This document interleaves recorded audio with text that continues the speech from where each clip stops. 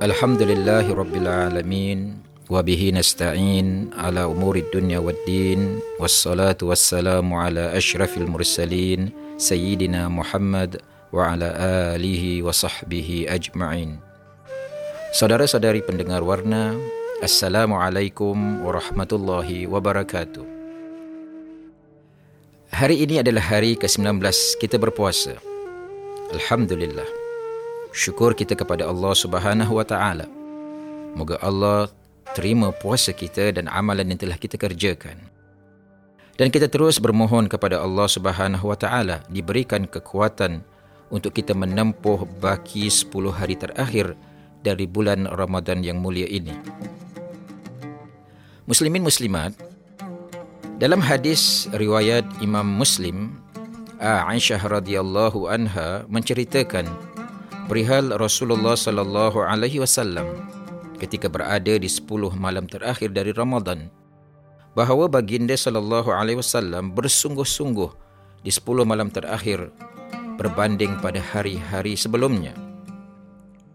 Kesungguhan Rasulullah sallallahu alaihi wasallam itu diterangkan lebih lanjut oleh Aisyah radhiyallahu anha dalam hadis riwayat Imam Al-Bukhari dan Muslim, bahawa apabila masuk 10 malam terakhir, baginda sallallahu alaihi wasallam akan menghidupkan malamnya, membangunkan keluarganya dan mengikat kainnya.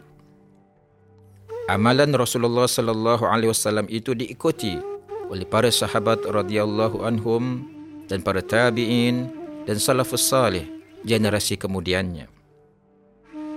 Sahabat Sayyidina Umar Al-Khattab umpamanya diceritakan dalam kitab Al-Muwatta karangan Imam Malik rahimahumullah, bahawa Sayyidina Umar bersalat di malam hari seberapa yang dikehendaki Allah, dan apabila telah larut malam, Sayyidina Umar akan membangunkan isterinya dengan seruan as-salah as-salah dan membacakan firman Allah, wa'mur ahlaka bis-salah wastabir 'alaiha.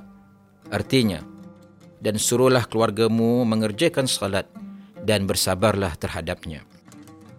Saudara-saudari pendengar, Allah Subhanahu wa taala telah menjanjikan anugerah kurniaan pemberiannya kepada kita hamba-hambanya dengan pahala balasan yang istimewa sepanjang bulan Ramadan, khususnya pada 10 malam terakhir. Maka sebab itulah Rasulullah sallallahu alaihi wasallam memberikan contoh kepada kita umat baginda untuk tidak melepaskan peluang dan kesempatan yang diberikan itu. Jangan kita biarkan hari-hari Ramadan kita berlalu pergi tanpa kita melakukan ibadah untuk meraih ganjaran pahala dari Allah. Memang tidak saya nafikan, saudara-saudari pendengar, bahawa banyak cubaan dan dugaan yang cuba memalingkan kita dari mengisi masa kita sepanjang 10 malam terakhir dengan ibadah.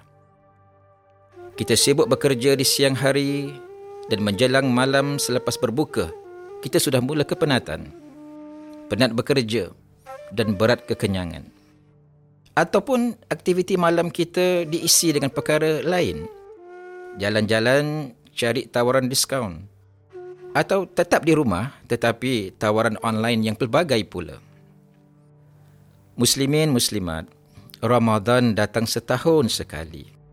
Allah Subhanahu wa taala dengan segala kasih sayang kepada hamba-hambanya sangat inginkan kebaikan buat kita semua. Kita harus bijak membahagi masa dan tenaga meimbangi antara keperluan dunia dan akhirat kita. Jangan kita jadikan Ramadan hanya satu amalan adat. Jangan kita jadikan Ramadan satu amalan budaya. Jangan kita jadikan Ramadan bulan pesta makanan. Dan jangan pula kita jadikan Ramadan bulan pesta membeli belah. Marilah kita tanamkan azam dan tekad untuk terus bersemangat dengan ibadah pada 10 malam terakhir nanti. Pelbagai bentuk ibadah yang boleh kita lakukan: membaca Al-Quran, bersedekah, salat tarawih, salat malam, berdoa dan berzikir.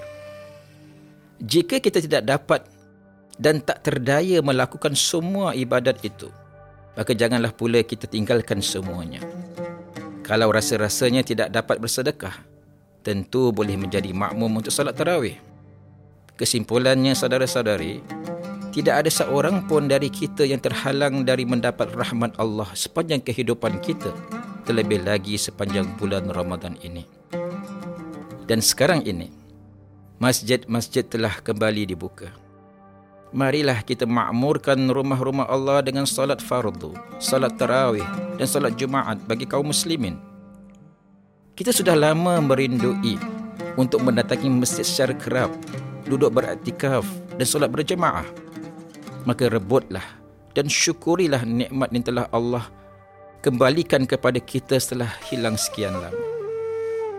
Moga-moga dengan segala usaha dan kesungguhan yang kita lakukan dengan ibadah, kita berdoa kepada Allah Subhanahu wa taala, moga kita ditulis di antara hamba-hambanya yang akan meraih Lailatul Qadar dan diampuni dosanya sesuai dengan sabda baginda sallallahu alaihi wasallam dalam hadis riwayat Imam Al-Bukhari dan Muslim yang artinya, sesiapa yang berpuasa Ramadan dengan penuh keimanan, penuh pengharapan kepada redha Allah, maka akan diampuni dosa-dosanya yang lalu. Sekian, Assalamualaikum dan selamat berbuka.